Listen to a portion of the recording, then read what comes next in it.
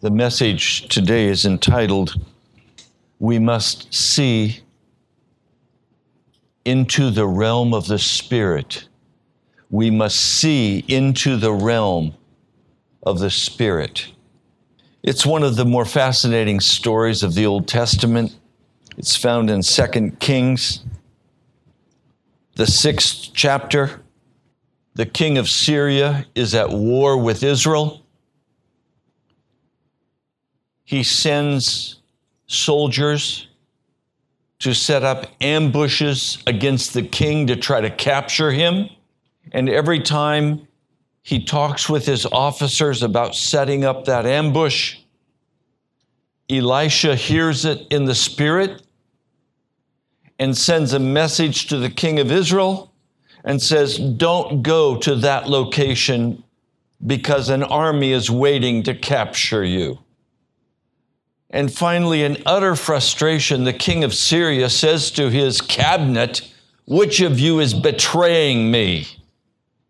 Every time we send out our men, the king avoids us and he knows we're there. And they reply, none of us are disloyal to you. God tells Elisha what you whisper in your inner chamber. In other words, there's no privacy for you, king. The God of heaven knows everything that you're saying. I want to just stop 1 minute right there. What you said to your wife this morning, God heard. What you said to your husband or you said to your children on the way to church because they were holding you up, God heard. And kids, anything you said to mom or dad, God heard. Even if you whispered it in your heart, God heard. There is no privacy with God. He's listening to the thoughts of our hearts.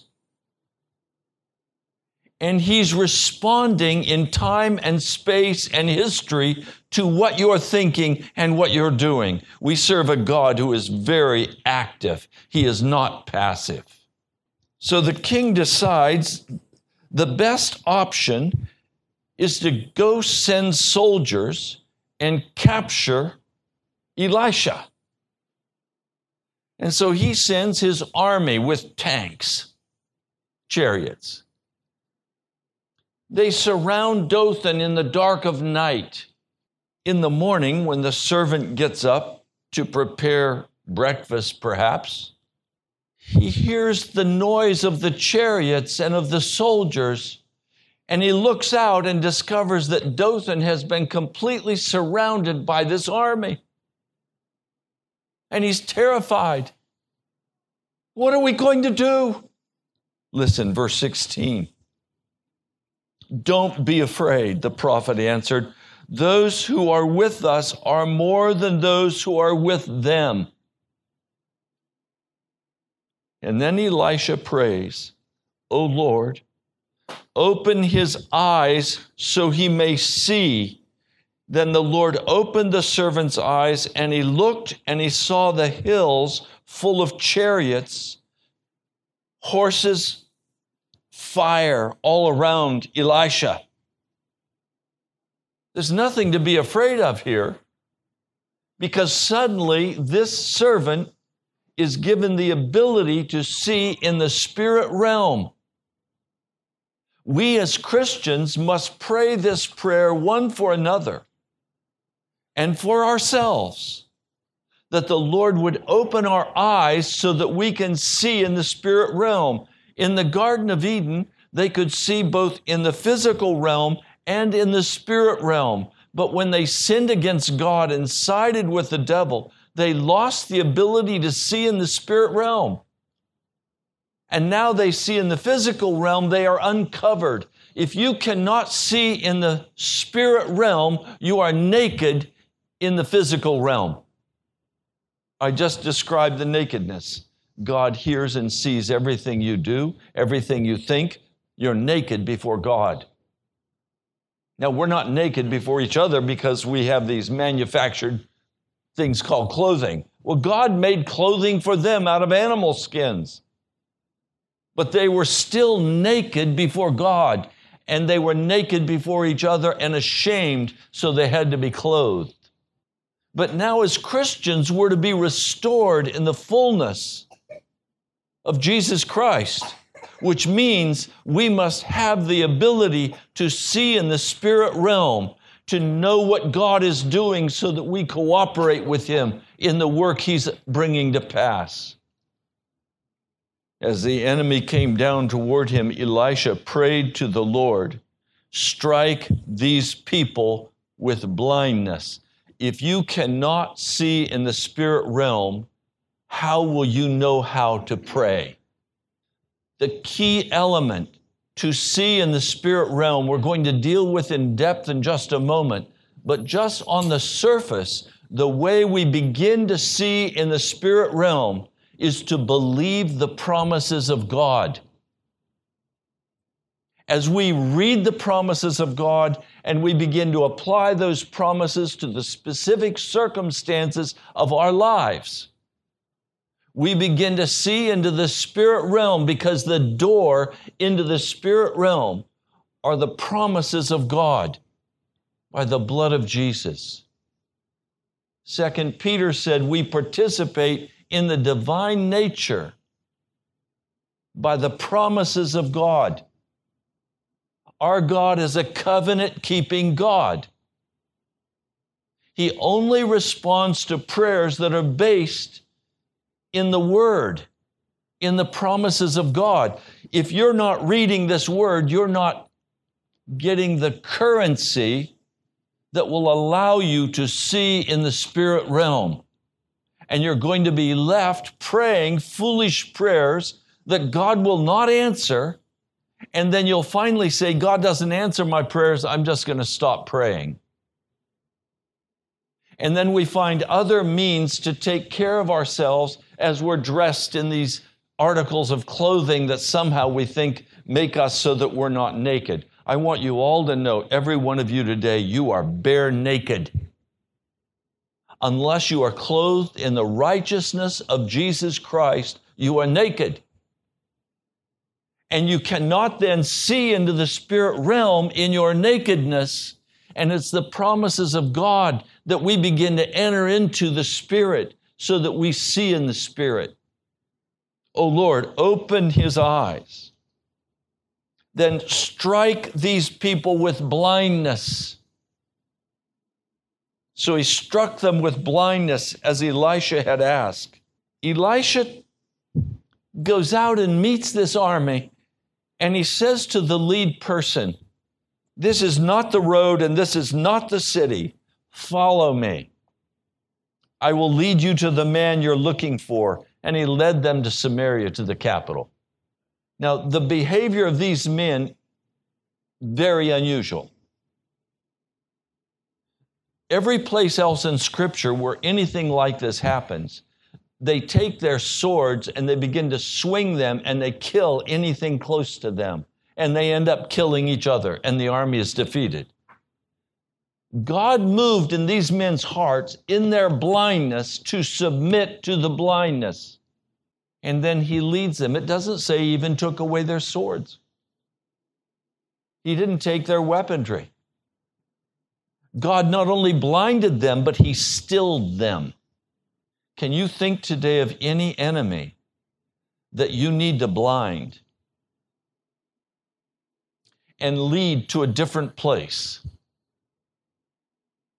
I can. I can only do it if I can see in the spirit realm. If I'm as blind as they are, we're going to kill each other. Everything then is flesh. You can dress flesh up in all kinds of Jesus language. But if you cannot see in the spirit, it's just religion, and it's ugly, and it's legalistic, and it's self-righteous. It's only when we can begin to see the depth and the vision of God that we begin to be humbled before him. They entered the city. Elisha said, Lord, open the eyes of these men so they can see.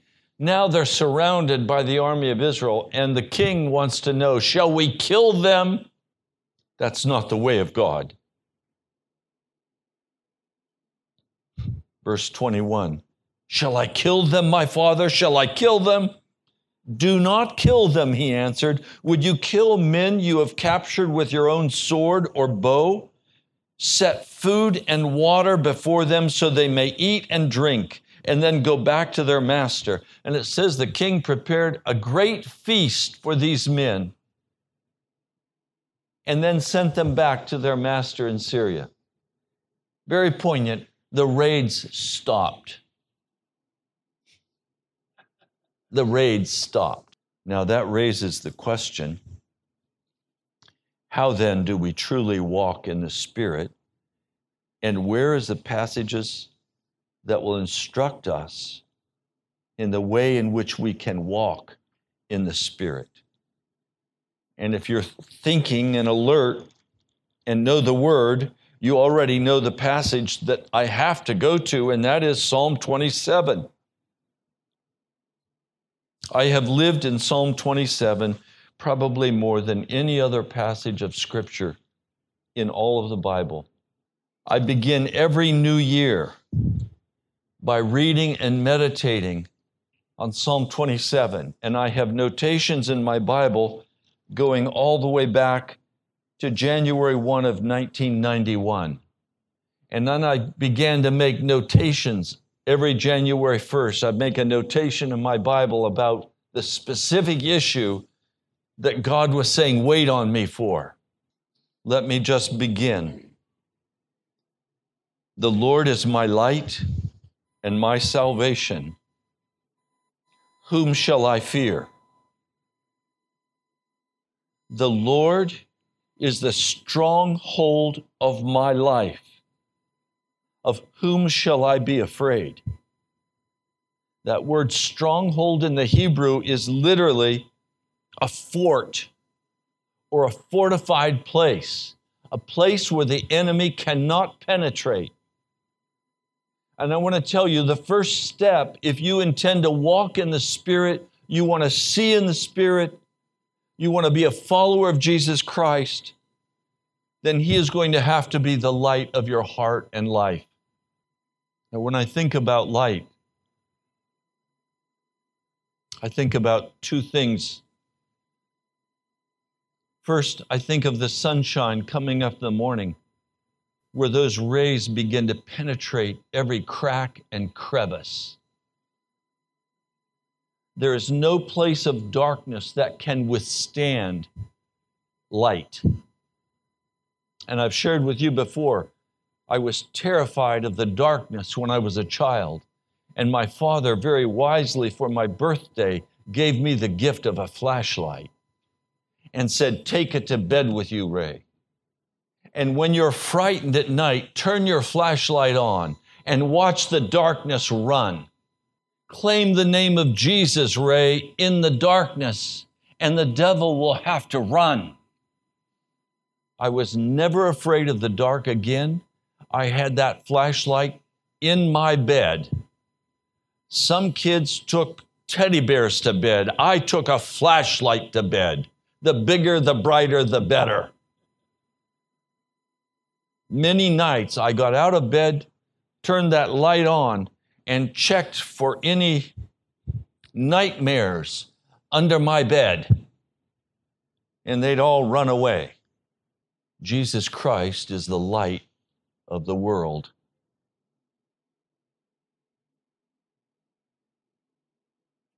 Understand today that your job is not your fort. Your credit card is not your fort. Your family is not your fort. There's only one fort that is sure, and that is Jesus Christ.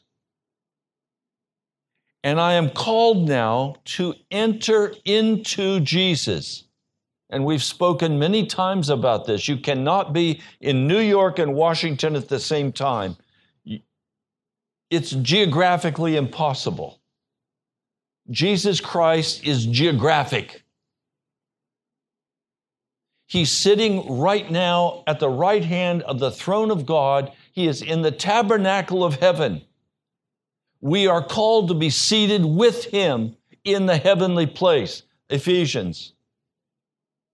At the right hand of God, with Him. That is to be our present experience in Jesus Christ. Then verse 2, when evil men advance against me to devour my flesh or to slander my name. It doesn't say if evil men advance. If you are a follower of Jesus Christ and you desire to see in the Spirit, evil people will advance against you to slander your name. When my enemies and my foes attack me, they will stumble and fall. Though an army besiege me, my heart will not fear. Though war break out against me, even then will I be confident. Now he comes to the real truth of what it means to walk in the Spirit.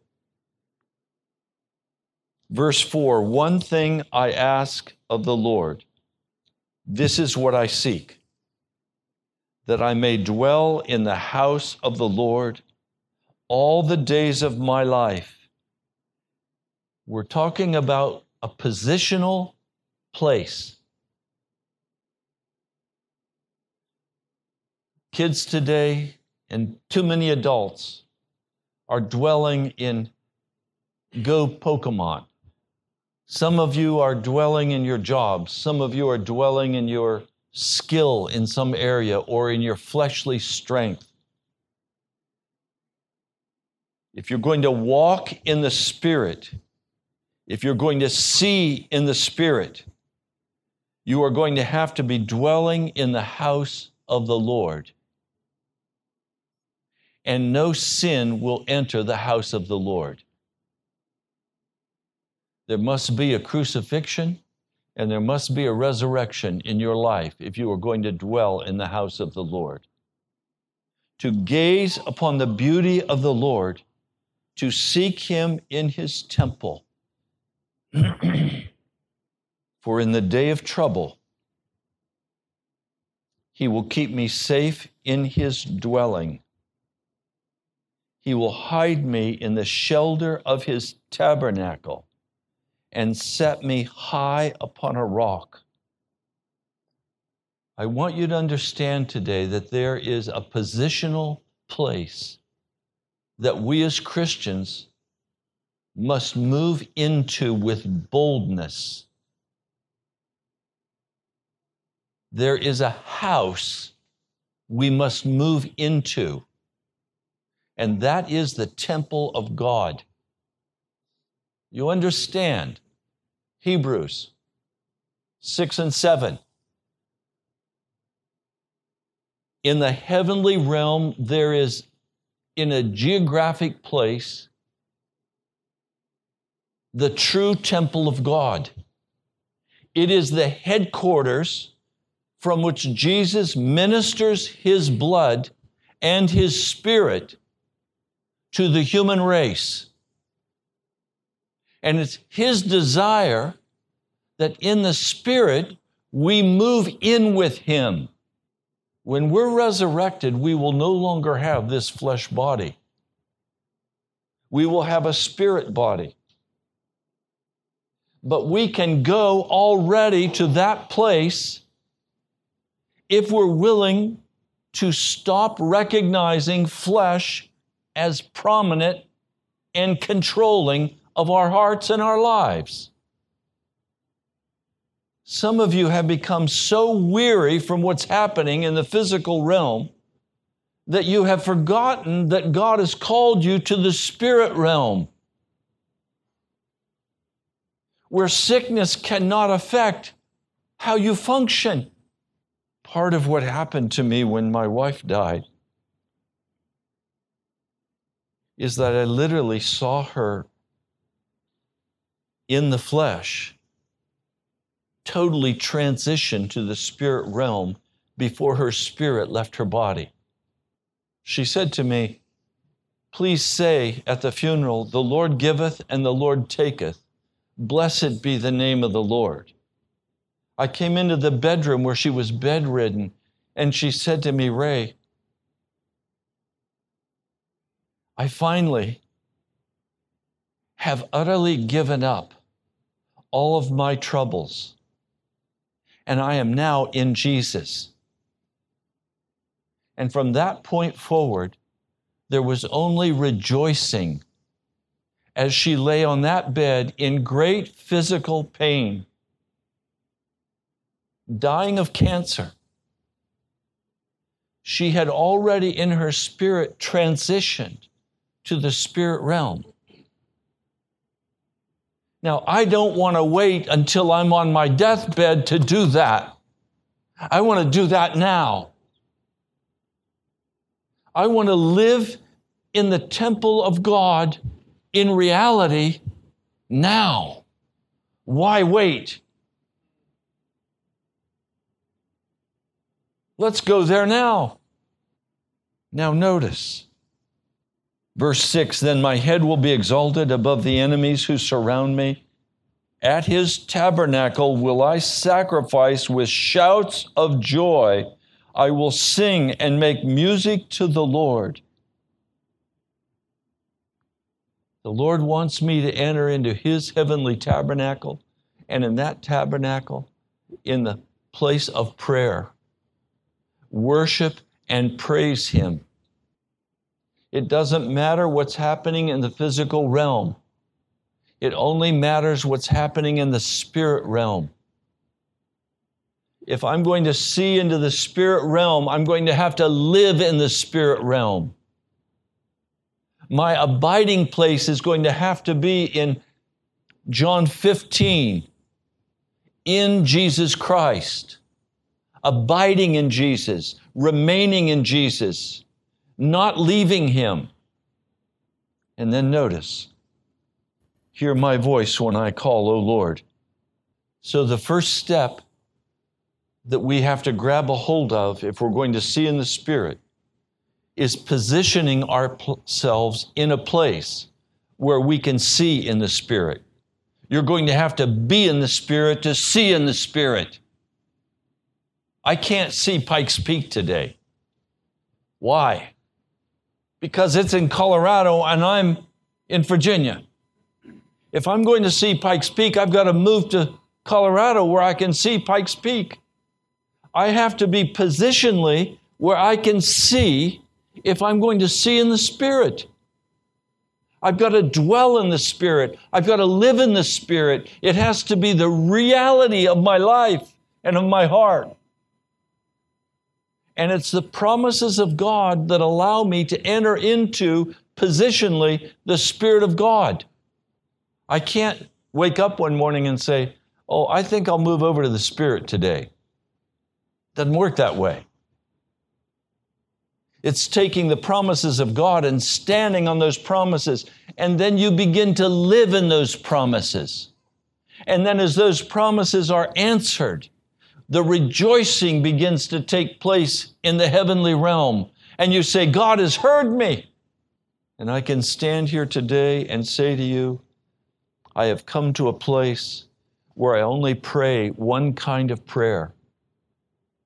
And that is a prayer that I expect will change the physical realm to make it conform to the spirit realm. I only pray to be answered. Prayer for me is not a yoga practice. It's not something to make me feel good. It's not catharsis for me. Prayer is to the living God of heaven, and I expect an answer. I expect time and space and history to be influenced by what I say in the prayer closet as I stand on the promises of God. If not, why should I pray? What foolishness. Hear my voice when I call, O Lord. Be merciful to me and answer me. My heart says of you, seek His face. Now, please, here's a key secret. My heart does not say, seek His hand. I'm not going to pray for what I can get out of God. I'm not going to pray so that He will move things and adjust things in the physical realm so that I can be more comfortable. I want to see His face. Now, it's very interesting. We'll all do this, right? We'll all shake hands. But I'll guarantee you that none of you today are going to come up to me. You best not risk it. Come up to me and my face in your hands. Why? Because that is the most intimate thing that can happen. It happens between two people who love each other. A husband may cup the face of his wife and then kiss her, and we'd all turn our heads because that's private. That's embarrassing. We don't touch one another's face. Who was the last person who touched your face? Oh, we touch our children's faces, and they respond with a smile. I want to touch the face of God. I'm seeking the face of God. And I want God to touch my face. I want there to be intimacy between God and myself. I always smile when I think about John leaning back and laying like a child on the chest of Jesus, the Last Supper. And then he's the only apostle who says of himself, I'm the apostle Jesus loves. Do you think Jesus loved John more than Peter? No, I don't think so. But John apprehended the love of God for him. I want to apprehend the love of God for me. And I want you to know the love of God. I want to seek His face. I want intimacy with God. You'll never see in the Spirit if you don't have intimacy with God. Hear my voice when I call, O Lord. Be merciful to me and answer me. My heart says of you, seek His face. Your face, O Lord, I will seek.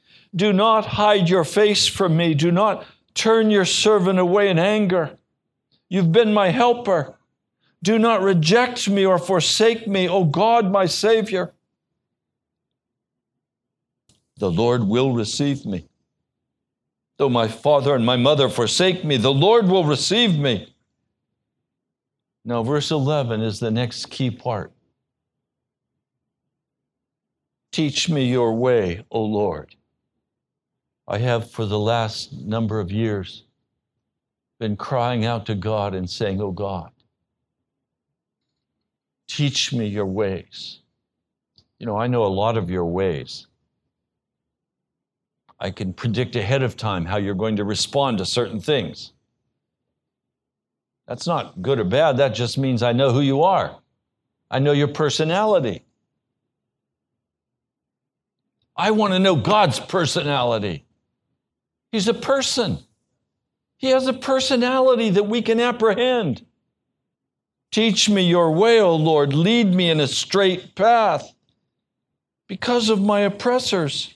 Do not turn me over to the desires of my foes, for false witnesses rise up against me, breathing out violence.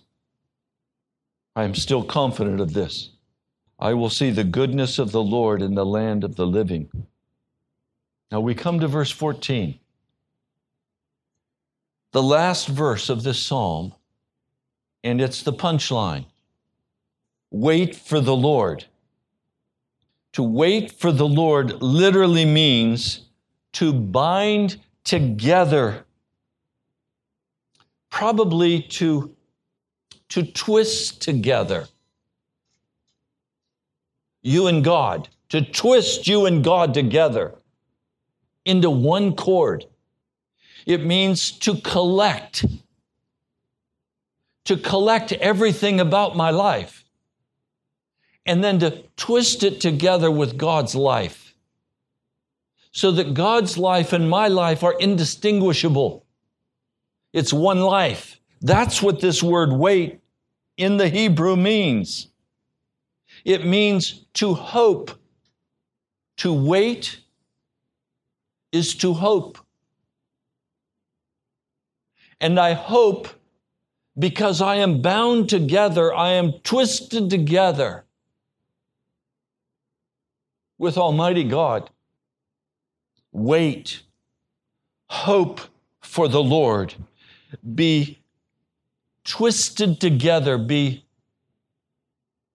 bound together so that you're inseparable. Wait for the Lord. Be strong. That word strong in the Hebrew, it means be alert. Be alert. Fortify. Harden your position. Be obstinate. The picture here is a man who is bound together with God in the promises of God. And he is utterly obstinate about the promises of God. The Lord has said three things to me audibly in the last weeks. He has said to me, I am working everything out. I will work it all out. And it's in response specifically to a wife coming into my life, to FM radio coming nationally, to being released as a church in revival power.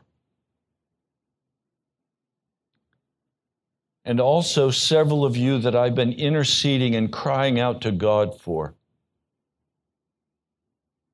And He has said to me, I am working it all out. I continued to pray and thank Him for working it all out, knowing that He's in the process of working it out, but being like the obstinate widow, the importunate widow who keeps going, saying, I'm not going to give God a moment of rest, and I'm going to either drive Him crazy or He's going to do what He promised me He'd do.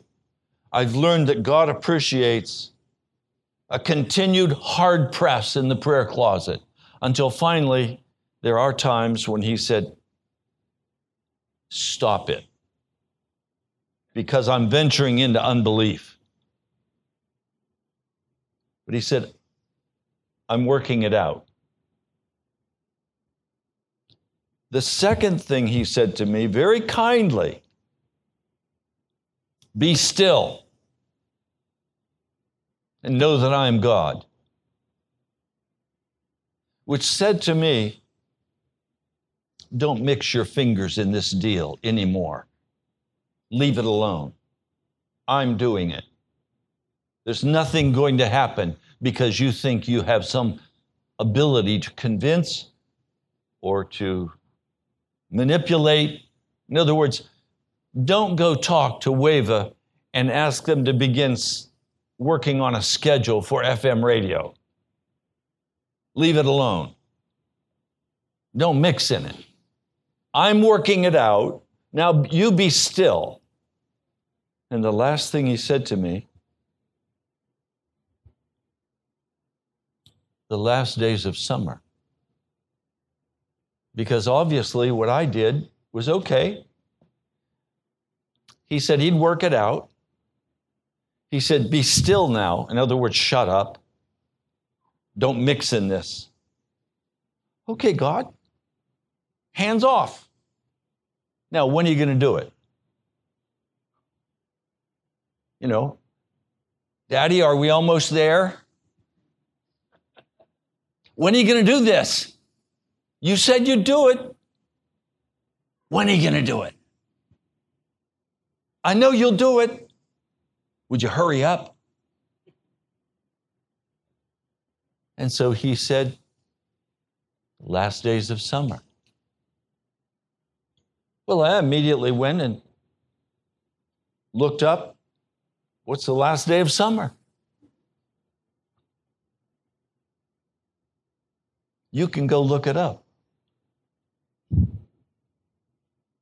I know exactly when God said he'd begin to move.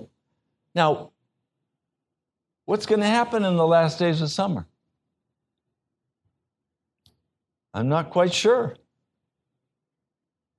I just know I trust him. And he doesn't want me to be on his case about it.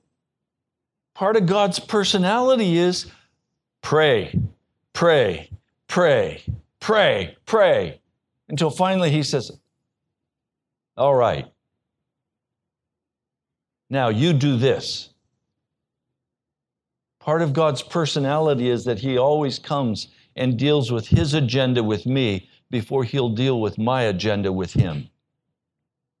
And until you get that, you're going to be utterly frustrated because you'll be praying and suddenly the Spirit will start talking to you about something that's not related to what you're asking for. Because God has his agenda. And you've now given him a wonderful chance to deal with his agenda with you because you want so much what you want.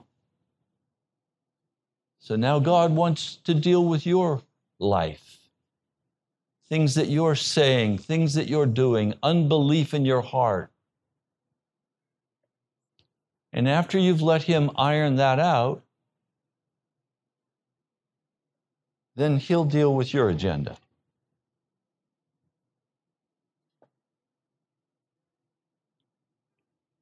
So I'm now told that I must fortify, harden, be obstinate about my position that God is answering my prayer. And no unbelief is allowed to enter in. No doubting of God is allowed to enter in. I see in the Spirit. I've heard in the Spirit what God's schedule is. And now I'm to be obstinate. I am to have a hardened position against the devil who will constantly come and say, nothing's going to happen. You're a fool. God doesn't answer prayer. Yes, he does. If the devil can get us to stop praying, he can stop us from seeing in the spirit realm because we will have deserted the promises of God and we will be left to our own fleshly devices. And then all we can hang on to is our little bit of religion.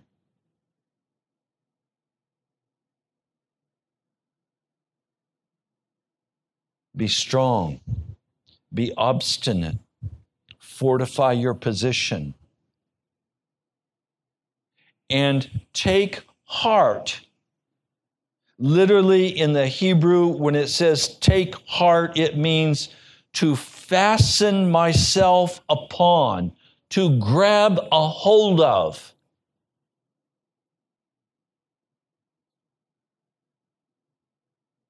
Not to grab a hold of what I want, not to grab a hold of how I feel, to grab a hold of the promises of God and to grab a hold of God Himself and stand and know that God will move in time and space and history and do what He said He would do. You see, we in Washington, we're a bunch of conserving, holding people. Just to live in the city, you have to be conserving, holding. I'm by nature more a frog. I'm ready to hop. I'm ready to go. But some of you in this congregation today are very conserving, holding. You want to work everything out. You want to make sure that all your plans are in line. You want to minimize any possibility of risk. It doesn't work that way, not in Jesus. In Jesus, you cast everything you have onto the Lord God of heaven. And you're either going to sink or swim based on what He does or doesn't do. Your confidence is in Jesus, not in your circumstances. Oh, but I've got to work out these finances. I've got to pay off these things. I've got to do this. I've got to do that. No, you don't. You have to trust the word of Jesus to your heart. You have to trust the promises of Scripture and stand and not move from those promises. And watch as He opens doors you never dreamed could be opened. Wait on the Lord. Be strong and take heart. Wait for the Lord. Collect everything in your life and lay it on the line for Jesus Christ. And lay aside all of your doubts and all of your fears. Lay it aside. And watch while He opens doors that no man can shut and shuts doors that no man can open. Some of you today are waiting for some major things from God. Don't be double-minded and think, oh, I've got to do this and this and this before God can move. You're so big, you can stop God. Trust Him. Seek His face. Be positioned where you can see in the spirit realm.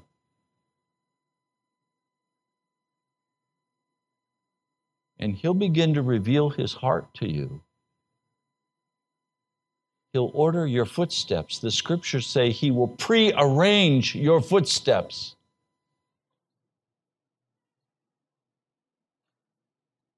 You know, today,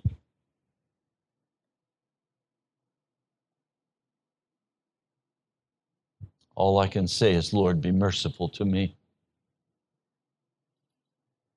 Because I recognize for so many years and so many ways, I've walked in the flesh and not in the Spirit. I don't want to do that anymore. I'm going to seek the face of Jesus. I'm going to be bound together with Him, and I'm going to sink or swim based on what He decides to do, not on what I decide.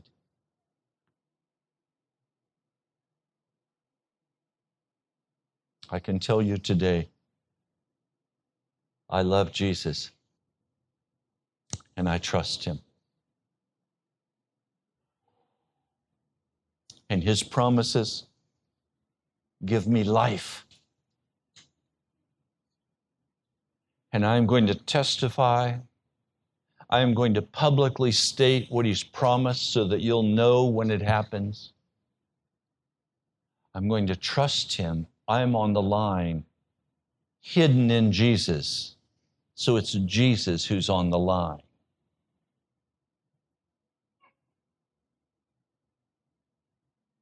Lord Jesus, may we see in the spirit realm.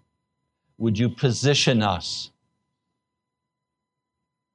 by your Holy Spirit's direction so that we can see in the Spirit? Thank you, Lord. I pray in your holy name. Amen.